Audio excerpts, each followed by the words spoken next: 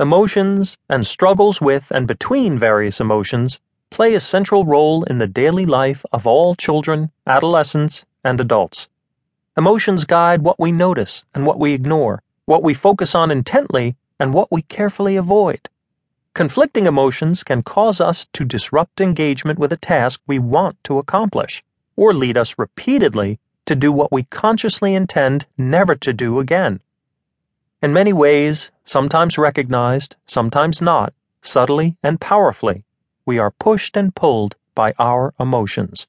Yet we also exercise some control over them. We try to distract ourselves from uncomfortable emotions. We choose how much we want our emotions to show in our words or actions.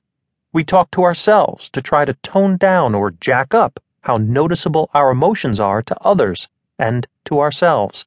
We manage and are managed by the complexity of our emotions.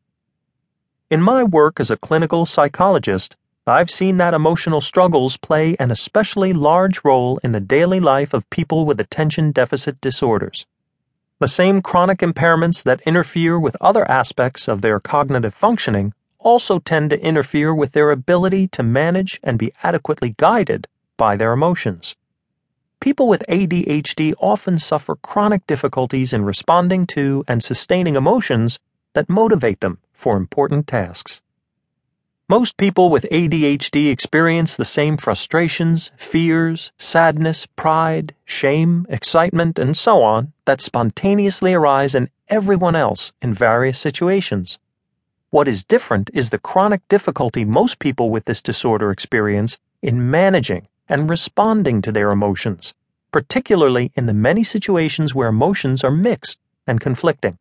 As noted earlier, stories in this book illustrate the fact that being very smart does not prevent a person from struggling with these emotional problems, nor does it prevent having ADHD.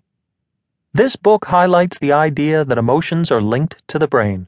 Often people think of emotion as distinct from the brain, as being from the heart or in the gut.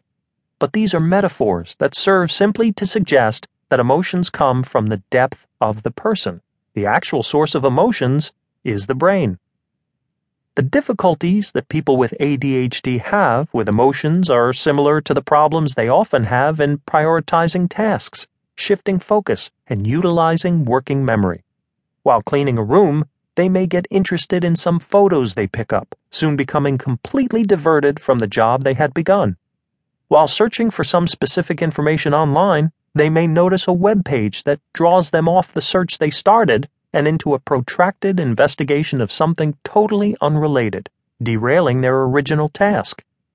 They may abandon a task they find boring, overlooking the fact that adequate and timely completion of this task is essential to gaining something they really want, and that failure to complete the task will inevitably bite them with a painful payback. People with ADHD report that momentary emotion often gobbles up all the space in their head, as a computer virus can gobble up all the space on a hard drive, crowding out other important feelings and thoughts. In a similar way, many people with ADHD tend to get quickly flooded with frustration, enthusiasm, anger, affection, worry, boredom, discouragement, or other emotions, not keeping in mind and responding to related emotions also important to them. They may vent their momentary anger on a friend or family member with hurtful intensity that does not take into account that this is a person whom they love and do not want to hurt.